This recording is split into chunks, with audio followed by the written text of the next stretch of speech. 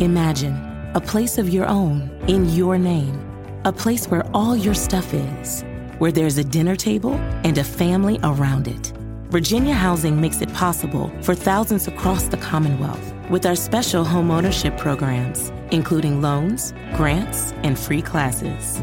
Because when we help people buy homes, their communities thrive. Click to learn more about Virginia Housing and see how home helps everyone. You're listening to the Mornings with Simi podcast. On today's episode, the city of Minneapolis has pledged to dismantle the local police department, and a protester in Seattle was shot during yesterday's action.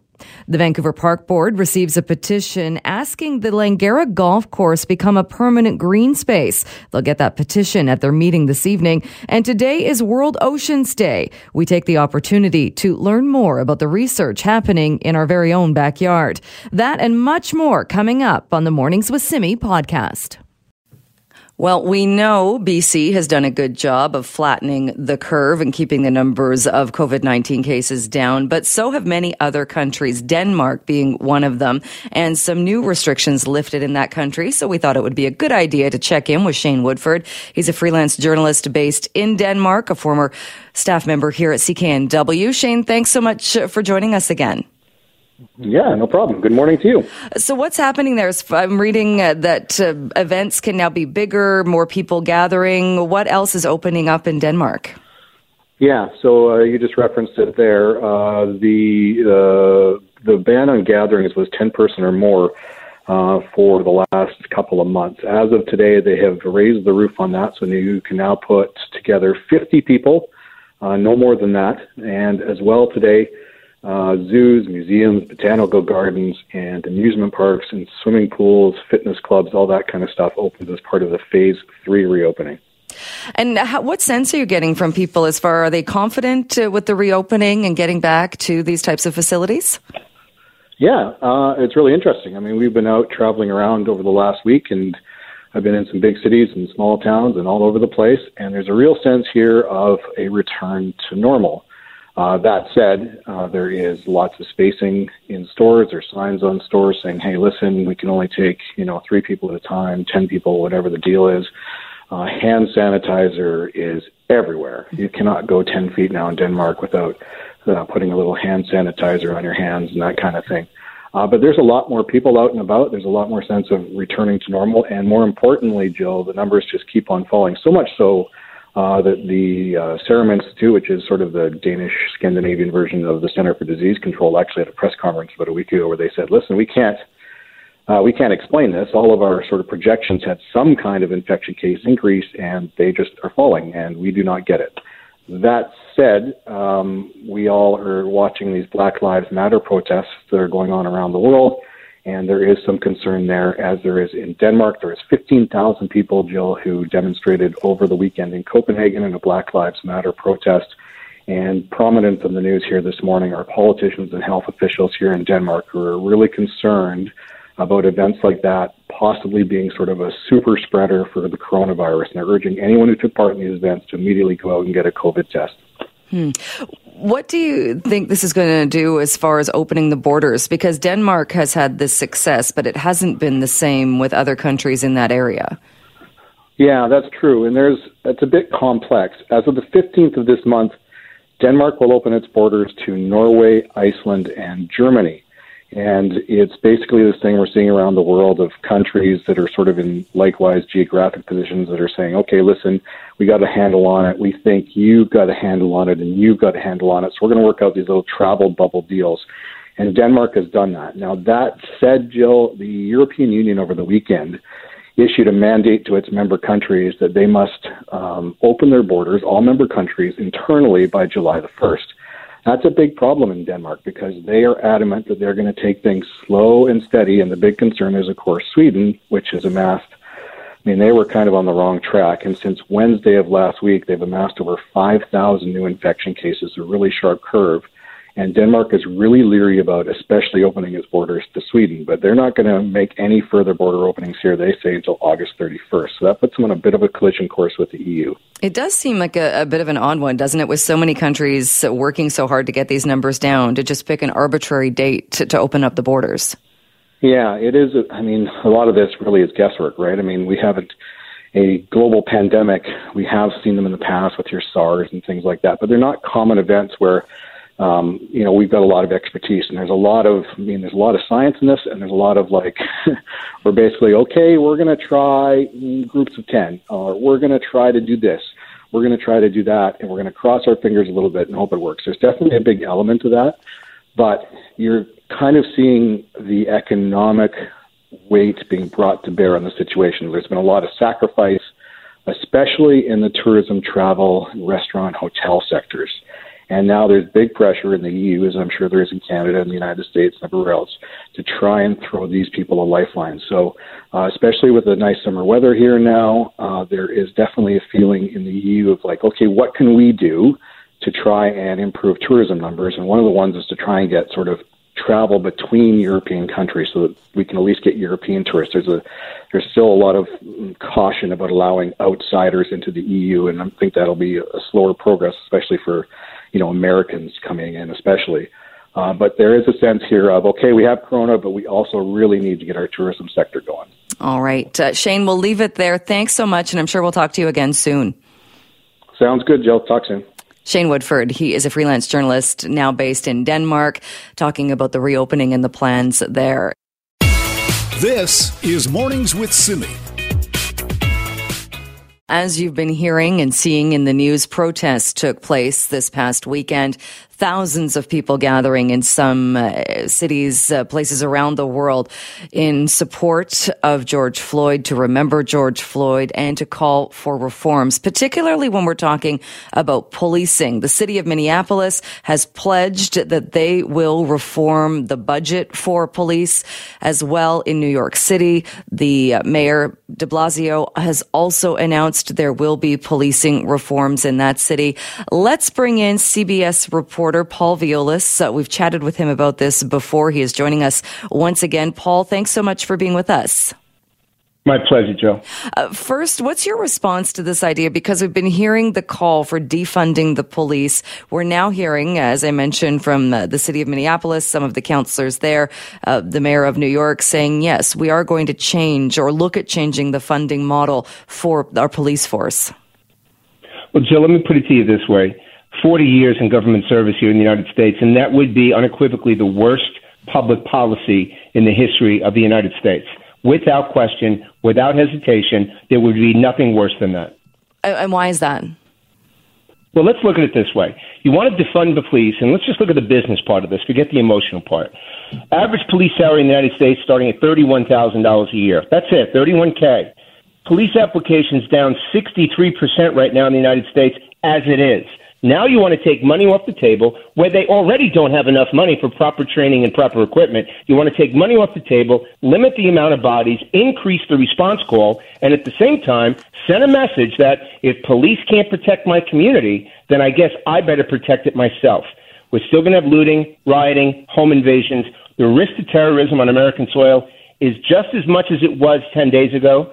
So at the end of the day, and my message to Minneapolis Town Council, and I've said this numerous times, and I'd say it there, is this. If you want to do this, do it. But do it accepting the responsibility to make the face-to-face death notifications for all the people that die as a result of your decision. Your call. Do you think there's some... it's such a phrase that when you ask somebody for more explanation, when someone says we want to defund the police, and when you ask, well, what does that actually mean? It's not as though people are calling for lawlessness. It's this idea of changing the funding model. And maybe defund the police isn't the best way of saying it. It's putting more resources into mental health. It's putting more resources into places maybe where police aren't the best people, whether it's a wellness check or it's something else. Is it a way of not saying we want to get rid of the police, but maybe focus police more in one particular area? No, that's not solving the problem, Jill. You know what we're doing? We're diverting and we're deflecting, but we're not dealing with the problem. The problem is that there's systemic racism. End of story. No one wants to say it. There, I said it. And there are issues with respect to police training that need immediate correction. In addition, Jill, police selection and police recruitment, police training, police retraining, all of these things had to be handled firsthand during the Rodney King incident some 30 years ago, I was the head of a state police academy at the time and also charged with handling this on a state level as well. And we were able to put our arms around that. Unfortunately, in our country, in the United States, we are exceptionally good at sticking our heads in the sand. Looks good, leave it alone. And this is what happened. Defunding the police, Joe, will reduce positions, will extend response time. And to all your listeners, and thank God it's not happening in Canada, because obviously you guys make more sense, but think of how you're going to feel when you pick up the phone and you call 911 and the dispatcher says, I'm sorry, we don't have anyone available. Hang on. How about that? Yeah, no, and that's exactly it. Like, people want to be able to call 911. They want to be able to have a police officer respond when something is wrong. But I think you make a good point. So when we're talking about police forces in general, I think we can all agree that the majority of officers are good. Well, the fact is, and we can be talking about whether it's in Vancouver, we could talk about the RCMP, we could talk about federal, state, local law enforcement in the United States. In North America, statistically, less than 0.5% of law enforcement misrepresent the badge. No good cop will ever support a bad cop. Those are two things we know. But we have a problem, Joe. The problem is that in a lot of cases, we're putting the wrong people in uniforms, and we're not correcting it. And we've got so many people wanting to grandstand, including chiefs and sheriffs. And everybody wants their moment in the sun. We're not dealing with the issue. The only way, Jill, the only way, I tell you, is to fix this, is address it head on. Deal with the ugly issue head on, and we can get past it. If we don't, this is going to get a lot worse before it gets better. You say that no good cop would support a bad cop. But if we look at the case in Buffalo, if you watch the video of the 75-year-old man being pushed down, I mean, people are upset not only by the fact that the man was pushed down, but that the officers lied about it. They said he fell and hit his head. And it only came to light because video surfaced of them pushing him to the ground. And then we saw people applauding them as they came out of the building. Look, there is no question, Joe, that type of behavior is not reflective, nor is it supported or endorsed by the majority of police in the United States. End of story. And they will be disciplined. They will be discharged. Whatever is going to happen, it follows due course. But at the end of the day, what you're mentioning right there, that didn't just happen, Joe. That happened a long time before that. How did you select that person? What type of psychological exam? How have you been supervising that person? This guy, Chauvin, and this is a perfect example, Joe. This guy, Chauvin, 19 IAs in 17 years. Why does he still have a job? Why does he still have a job? Work, Jill? You're former law enforcement. How do you even answer that question? Why did he still have that job? He did it because the supervisors fell down on the job. Maybe they were also complicit.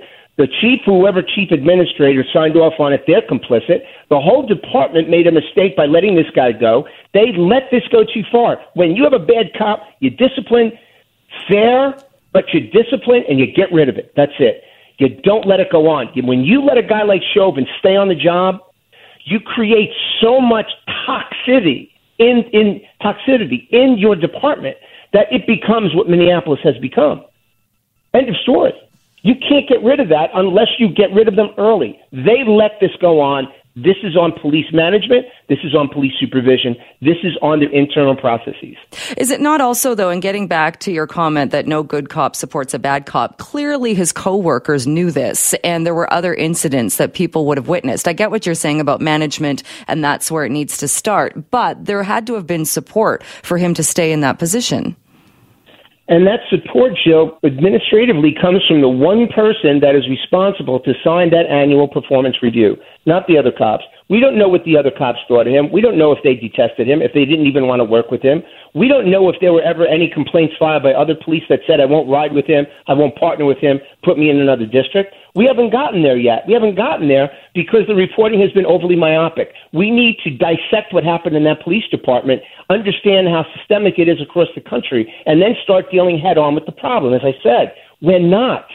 That thing lasted for a long time. And Jill, I will tell you, we are going to find more and more victims surface at the hands of this guy that happened over the years in the days and weeks to come because they dropped the ball. One more question. Given your history in law enforcement, what you've seen over the years, the decades, do you think that what we are seeing right now will lead to some kind of change? I don't know, Joe. Honestly, I don't know. I mean, I hope and pray to God that it will. But I'm not confident about that, and I'm going to tell you why, because the leadership here is miserable. And when you have politicians that are more concerned with keeping their job than doing their job and grandstanding, we don't solve the problem. And unless, to your question, Jill, unless we get true community leaders, the informal leaders, and true police leaders, not the chiefs and sheriffs, to sit down at the table and to really address this, then no, it won't change. All right, Paul, we'll leave it there. It's always great to have you on the show. We'll talk to you again soon, I'm sure. Thank you so much. Yes, ma'am. My pleasure, Joe. Paul Violas, a CBS reporter, also former law enforcement in Los Angeles. This is Mornings with Simi. Well, as we know, some of the temporary changes made because of COVID-19 have led people to call for permanent ones. The park board going to be taking a look at the future of Stanley Park Drive and whether that's going to go back to what it looked like before the pandemic or if it will be modified. There have also been calls for green spaces to stay green spaces, in particular the Langara Golf Course in Vancouver. There's actually a petition to make that golf course a green space and to keep it a green space. And Kahe La is the starter of the petition, and Kahe joins me on the line now to talk a bit more about it. Good morning to you. Tell me a little bit, what prompted you to start this petition? Yeah, well, you know, my family and I, my husband and my 2 young children, we live just a few blocks away from Langara, and in mid-March when we heard that the golfing had been closed to the public, but we could go in as general use, we went in and we discovered this amazing green space that has ponds and all these paved trails. And so we ended up using it quite a lot. Almost every day we would take our kids in there for a bike ride. And over the 8 weeks that it was closed, we saw it draw in so many people in such a diverse cross-section of our community, from other young families to elderly people who are out walking, to people with disabilities, people of all socioeconomic backgrounds, race, diversity. And it really, when we heard that Langara was going to be closed as a golf course, closed as a green space and reverted back to exclusive use for golfers and pay people who would be able to pay for that, it was very sad for us to think that we had all made these sacrifices during the pandemic and we were going to just go back to what things were beforehand, especially given that right now we need a lot of green space to be safe. And that obviously during the time when it was closed, it was used by a really broad cross-section of the community. And we ultimately need to rethink what this green space, this 120 acres of beautiful natural environment could do to serve all walks of life in all ranges of our communities. The petition so far has about 420 people have signed on. Is the goal then, or would you like to see the golf course gone completely, or is there room for perhaps a compromise of maybe making it a 9-hole golf course and setting the rest up as a park? Yeah, I mean, absolutely. I think that right now, I think we have to think about this in the immediate term. I think we'd be hard-pressed to be able to predict what's going to happen in the long term. I think everyone's kind of recognizing with COVID-19, we have to think about what we can do right now. And right now, we would like to have it fully closed, 100% open to the public, 7 days a week to allow for families in such a variety of uses. And then we do know that the city was already starting a process of consultation to look at the reuse of Langara specifically, and also within their 25-year plan, they really want to be increasing green space and serving the broader needs and recreational needs of our communities broader. And we say, let's accelerate those conversations.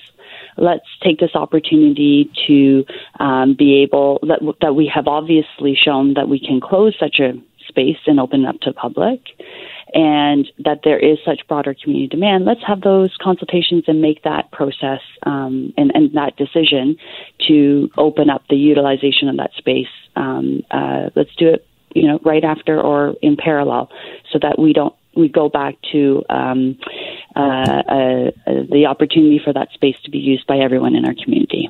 We only have about it's very hard for us to kind of think that this green space could be used is best served as a golf course. And so our request is, in the near term, open it up to public, serve the needs of our community, and then let's accelerate those conversations and have a really a strong effort to move that forward quickly. Only about 30 seconds left. What about the argument from golfers that it's a public course, it's less expensive than the private courses, and they enjoy using it? Yeah, well, there's 3 public golf courses, right? So certainly I think we can look at this the broader picture of many different options. And I think it is part of that process is talking about what are the broad needs of our community. And if that remains a very strong and important need of our community in comparison to all the other needs of growing population, the need for public green space, for healthy lifestyles, then let's build that in. That's the whole point of all this, is have a consideration of what are the needs of our broader community versus protecting the needs of a smaller demographic right now, so that we can really serve the whole of our community and those needs that have emerged out of this pandemic. All right, Kahela, we'll leave it there and see where this goes, but thank you so much for spending some time with us. Can I just do one plug for our petition? It's at change.org/openlangara, OPENLANGARA. All right, sounds good. People can find it there. Thanks again. That is Kahela. She started the petition to keep the Langara Golf Course as a green space. This is Mornings with Simi.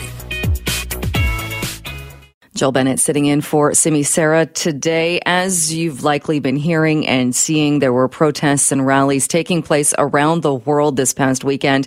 And in BC, there were several rallies happening, some of them in smaller communities in the big cities as well. In Prince George, about 700 people gathered on Saturday to join forces and to rally. And Nathan Andrews was one of the organizers of that rally. He's an assistant professor at the University of Northern BC and joins me on the line now to talk a bit more about what happened. Nathan, thank you so much for being with us. Good morning, Jill. Thanks for having me this morning. Thank you for joining the program. What are your thoughts on the turnout and what happened at that particular rally? I mean, it was a massive turnout, right? So there was one that happened on Friday, which had about 1,000 people. And then Saturday, I co-organized one that had 700 plus people there. I was actually surprised because the weather wasn't good. But I found that, having that many people there really shows how this issue resonates with people in Prince George and even neighborhood cities. Some people came from neighborhood cities as well to join us. And it's an amazing show of support, right, for such an important issue. And you would never have imagined that there were, you would have these many Black people in Prince George. But in fact, it wasn't just Black people. It was people from all backgrounds. And that's really a strong show. There was also a strong backing from the indigenous leaders and community members as well in Prince George. So that really is the beauty of diversity and inclusion. And I think that's what really got showcased on Saturday.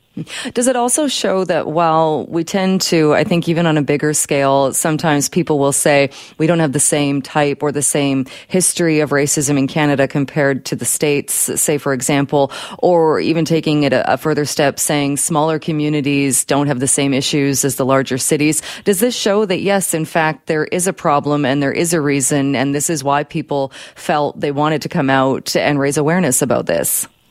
I agree totally. I mean, racism is not the same everywhere, but there is still racism everywhere, right? So I think people here recognize that Canada is not innocent. And in Northern BC, we all know about the mistreatment of Indigenous peoples. And so that it really hits right home when we think about racism, especially in smaller communities, in northern communities where we have a lot of Indigenous populations. But I mean, there are also Black people here. And what happens in smaller communities is that sometimes the issues are more dire, but there are fewer voices that speak out, right, compared to bigger cities like Toronto, Montreal, Vancouver that have Black Lives Matter movement. In smaller cities, sometimes these do not exist. And so the structures of power continue to disadvantage people without they having a voice. So essentially, people are literally choking and cannot breathe in such systems, but they are not able to speak. So this really showed that people can actually come out and speak. And so having that many people showed that people had issues and people just wanted to speak out, even if not for themselves, for other people that they've seen go through these kinds of issues and challenges. Did you get the sense from people, or maybe not at the rally for people that came to the rally, but do you get the sense that people are unaware of the number of issues and of the fact that there are issues in every community? I would say so. I think there were a number of speeches that were given by people, a couple of people that came up and said, well, police stopped me before, and they stopped me basically because of my color. And they didn't have anything to ask me. There was nothing I had done wrong, but he could tell that it was just basically because of who he is, and that's why they just stopped him to ask him questions, right? I mean, it's not the same. They are not going to pin you on the ground, but he came out because of all that he's seen in the U.S. and elsewhere in the world. He came out of his car, and he wanted to, just make sure he's surrendering everything and all. But people were really surprised by these stories, and I saw a bunch of journalists go after him later on to really ask him to share the story, because people think these things cannot happen or do not happen in smaller cities such as Prince George, but they do happen.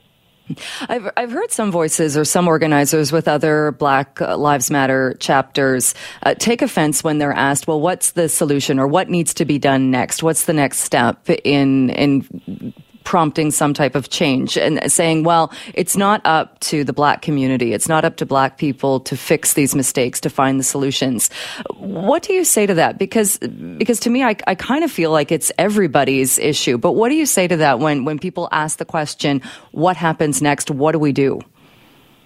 So I really have a challenge with that too, because it's like, what happens next? Well, I didn't create this system, so the system has to fix itself. But I mean, we are really trying to change the system, right? So if we see ourselves as being able to make a change, I think we should also be willing to contribute to making that change, right? So for some people, just going out for protests and stuff is a contribution to that change, because in a way you are making things visible and you're making things come out. And so by critiquing the system, in a way, the system is able to change. But I think that there are a couple of things we could possibly do. One of them is to break structures that lead to poverty. For me, I think poverty is one of the underlying outcomes of racial injustice, right? So if people are poor, if you think about criminals, you say, well, this is a bunch of criminals. They are criminals because the system does not favor them. The system has made them so.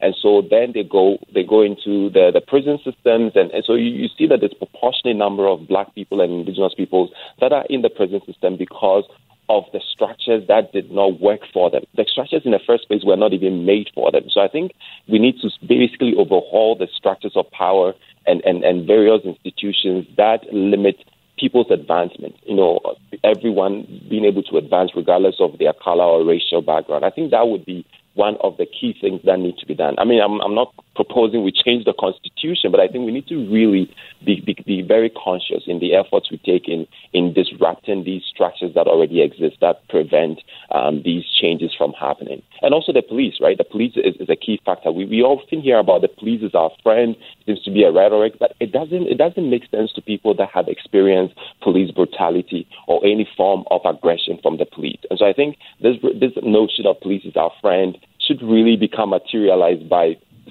genuine sort of peace-building or even trust-building activities within the community. So, I mean, these are just a couple of things that come to mind quickly in terms of how we can proactively change the system and make things better.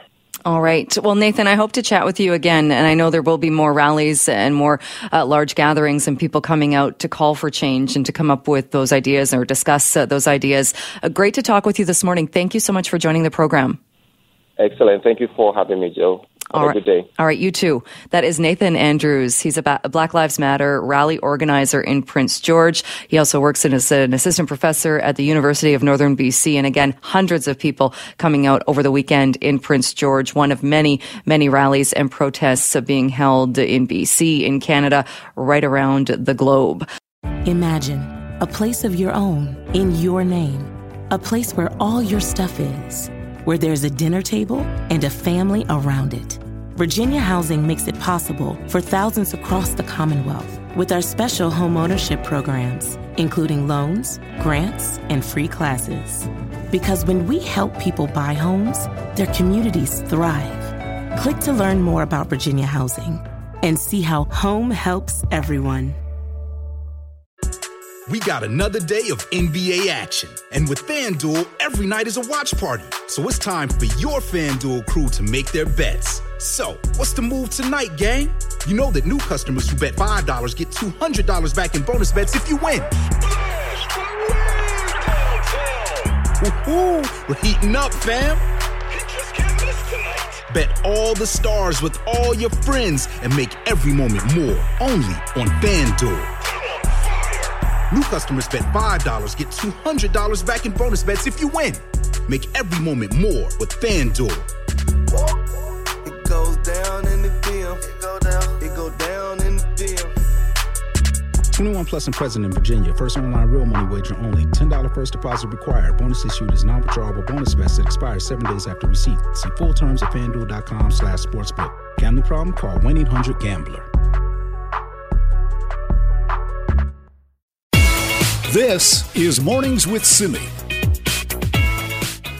And something we've been talking about a lot throughout this pandemic, and even before the pandemic, but certainly a spotlight has been placed on long-term care facilities in this country. The pandemic making it very difficult for a lot of families who haven't been able to visit their loved ones in long-term care and are worried after hearing some of the reports, mainly out of Ontario and Quebec, but many questions being raised about the system and if the long-term care model needs an overhaul. Well, Global News reporter Jill Croteau is working on a series on long-term care homes in this country. Her story today looks at the anxiety and mental state around long-term care homes. And she joins me now to talk a little bit more about this. Jill, thanks so much for being with us.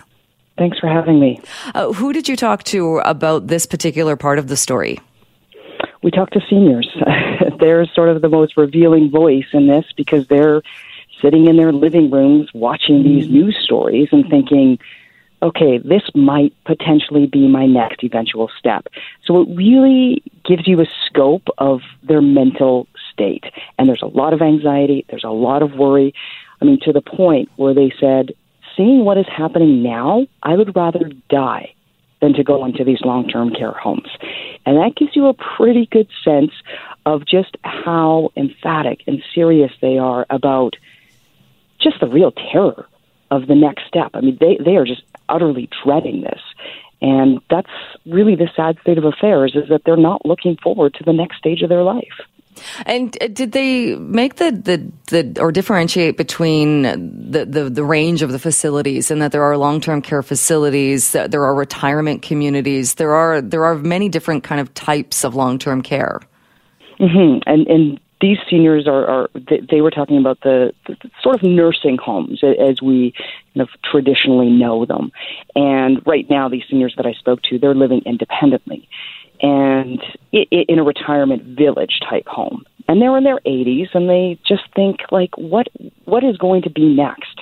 And there's a real fear, and it's really triggered, I think, people across the country to really start to have these conversations with their own parents or their own grandparents, depending on the situation, and just say, like, what do you want? What does it look like for you to head into your golden years? Is this what you want? And if it isn't, then I really think that it's time that we have a hard look at what is happening across our country, because this pressure, this stress that the system has been under now, it's been like this for decades. It's just this COVID-19 pandemic has really revealed some concerning cracks. And did you get the sense that there were concerns before the pandemic, or is it the pandemic and what we've seen, particularly in cases in Ontario and Quebec, that's what really has been eye-opening for people? It's historic. There's been advocates that I've talked to that said, we have been saying this, we have been standing on this platform, shouting from the rooftops about we need to do better by our seniors for years. There's been recommendations that have been made that have never been implemented by governments. So there's a real, lack of action to do something. And so I think that families and loved ones are seeing this pandemic as leverage. They're saying, this is an opportunity now, because now everyone is listening.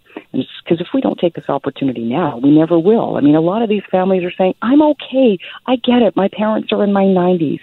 I'm okay that they die of a stroke. I'm okay if they die of a heart attack. I'm even okay if they die of COVID. But I'm not okay if they die of negligence in the home that they live in. And did they get into specifics on things that they would like to see change, or at least the priorities when we're looking at this? The biggest one is transparency. You know, I mean, you go online and you do some research and you look at some of these long-term care homes. You can't find a whole lot about them. You can find their inspections about, you know, general maintenance and cleanliness and sort of the food, the state of the home, the infrastructure. But the inspection reports aren't made public about the things that really matter, about the care for your grandparents or parents. And you can't find that stuff online. And if there are some infractions, where's the accountability? A lot of these families are saying legal action is our only route. I mean, we shouldn't have to be having to sue these home operators in order to get some accountability. There has to be a better way.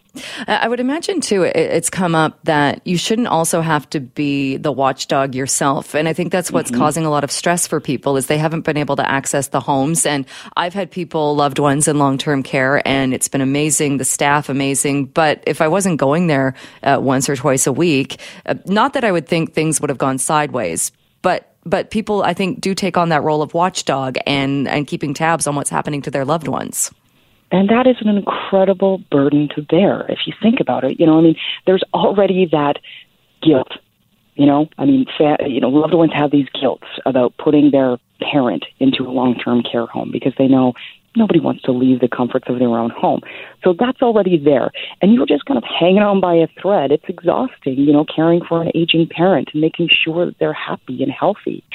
And so by the time things start to go sideways and then maybe they pass away in these homes, these families are wiped. They're just completely tapped out. So they're not going to take on an entire long-term care system and start advocating for change. So over the years, these things just start to fall apart. And that's why the time is now. I think that the collective of all of these families are saying this is just not good enough. And together we have to work towards some semblance of change. All right. Well, Jill, look forward to this story and more on this coming up. Thanks so much for taking a few minutes with us. Thank you. That is Jill Croteau with Global News Alberta, and she is doing a series of stories on long-term care homes. Today is looking at the anxiety and mental state of people around in and with family members in long-term care. This is Mornings with Simi. Well, these are the kind of approval numbers that politicians tend to really like. A new study from the Angus Reid Institute finds at least 7 in 10 residents in every part of this country says their province has done a good job in handling COVID-19. Let's bring in Shachi Kurl, Angus Reid Institute Executive Director. Thanks so much for joining us to go through these numbers. Well, thanks for having me, Jill. That's a pretty high number when we're talking about approval of politicians.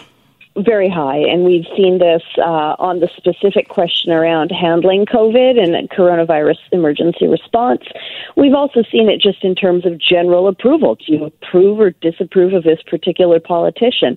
So on both those fronts, you see very high numbers relative to what we've seen in the past in terms of, well, do you think this politician is handling this very well or that very well?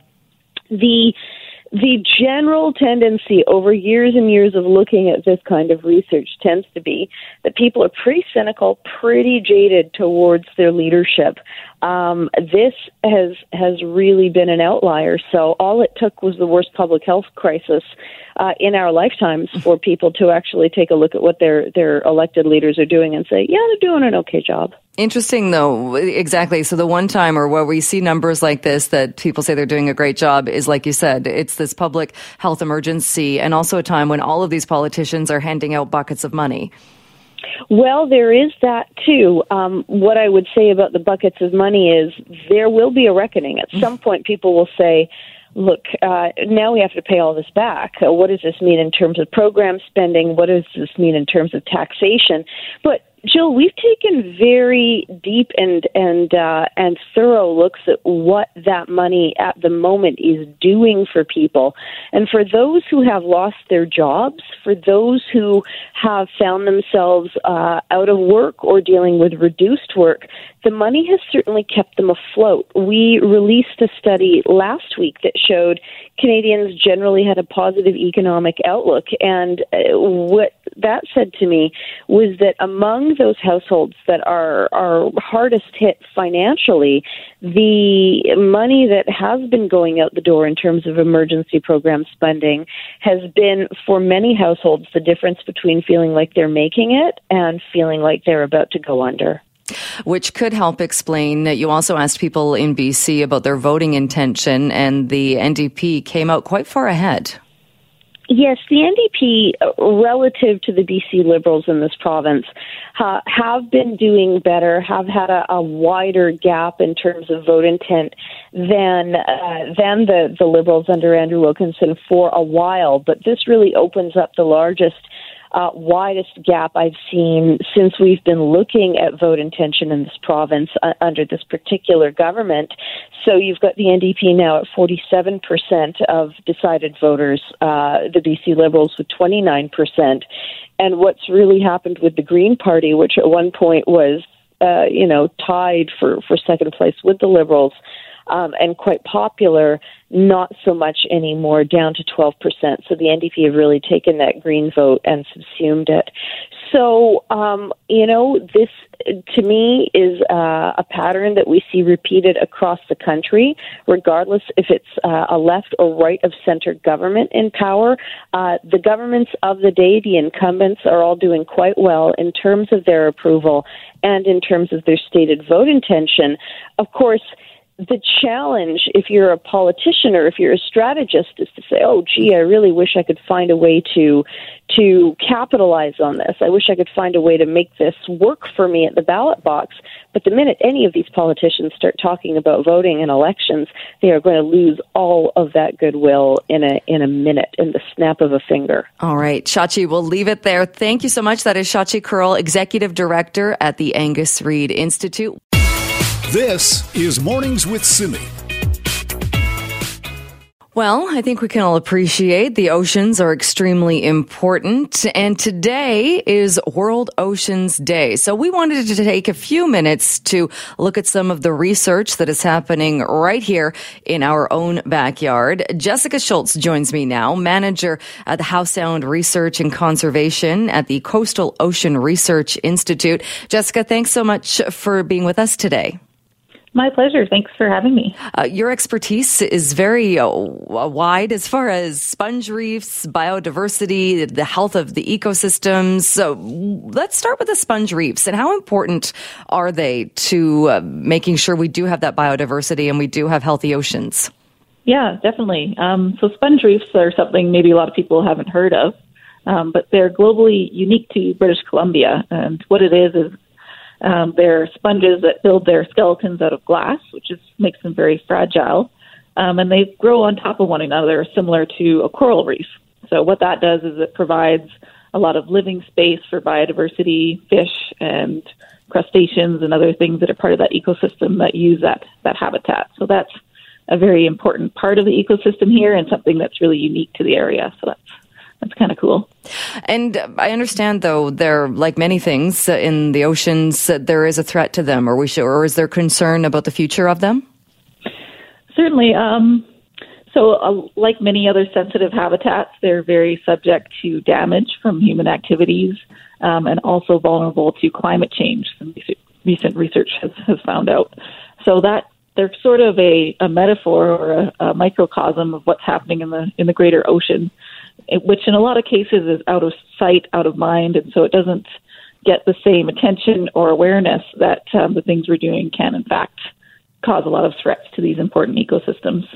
And do you get the sense, is one more of a threat than the other as far as it warming oceans, or is it human activity that's disrupting them? In the case of the sponge reefs, I'd say it's a combination of both. The most obvious things that we see are things like fishing traps being placed on the reefs or damage from downrigger fishing gear that can physically damage the reefs, which is a lot more obvious. But then we're also finding that with climate cycles, they really do struggle in warmer water, and you see some dying back, whereas they seem to thrive in colder years. So I'd say both are definitely having an impact. The direct damage is more obvious and more immediate, but climate change is definitely sort of the slower, more insidious problem, I'd say. And what do we lose if these reefs are damaged or if they're lost altogether? Well, like a lot of other ocean habitats, there's a lot of things that the ocean does for people for free. We call these ecosystem services. In the case of sponges, they are filtering huge volumes of seawater, which not only removes bacteria from the water, but it also stores carbon. So the oceans absorb about a third of atmospheric carbon dioxide. They're an incredibly important solution for climate change, but they're also under more pressure right now than ever before. So mitigating climate change is one important thing that sponge reefs and other habitats do for us. But it's also more other ecosystem services, for example, providing food. So because they're important habitats, they have trickle-down effects to things like fish that we like to eat. And so all those things are connected. I think we tend to think that we have pretty good policies when it comes to keeping our environment clean, or at least we try to in BC. What do you think we need to do, or where should we focus as far as the oceans are concerned? Yeah, great question. I definitely agree that we're doing some really good things. One thing that I'll just comment on the side is that when you think about these global problems like climate change and ocean degradation, it can be very overwhelming. But the good news is that we can see that oceans and nature in general is very resilient and quite good at recovering when we just give it a little bit of help and a little bit of management. So the number one thing we can do is always climate change, which is harder to think about because it's such a global problem. But just thinking about what you can do in your own community to help with climate change is a big one. The second biggest threat to the oceans is overfishing. So 90% of a lot of the big fish are gone. So these are things like tuna, sharks, salmon. So just being conscious about the decisions you're making and what you're eating makes a huge impact. And then habitat destruction is another big one. So protecting ocean areas, being careful about what practices are happening in which areas, thinking about the ecosystem as a whole and how we can manage it together rather than one species at a time. So it really comes down to a lot of policy and management decisions. And then what we can do as individuals is really be engaged in your community, know what your government's doing, and make sure that it's really representing the things that you care about. All right. Jessica, we'll leave it there for today. Thanks so much for your time. Okay, thanks so much. Cheers. That is Jessica Schultz, Manager, Howe Sound Research and Conservation at the Coastal Ocean Research Institute. Should mention as well, OceanWise is putting together a big fundraising campaign. It starts today, and there should be more information on that coming out as well.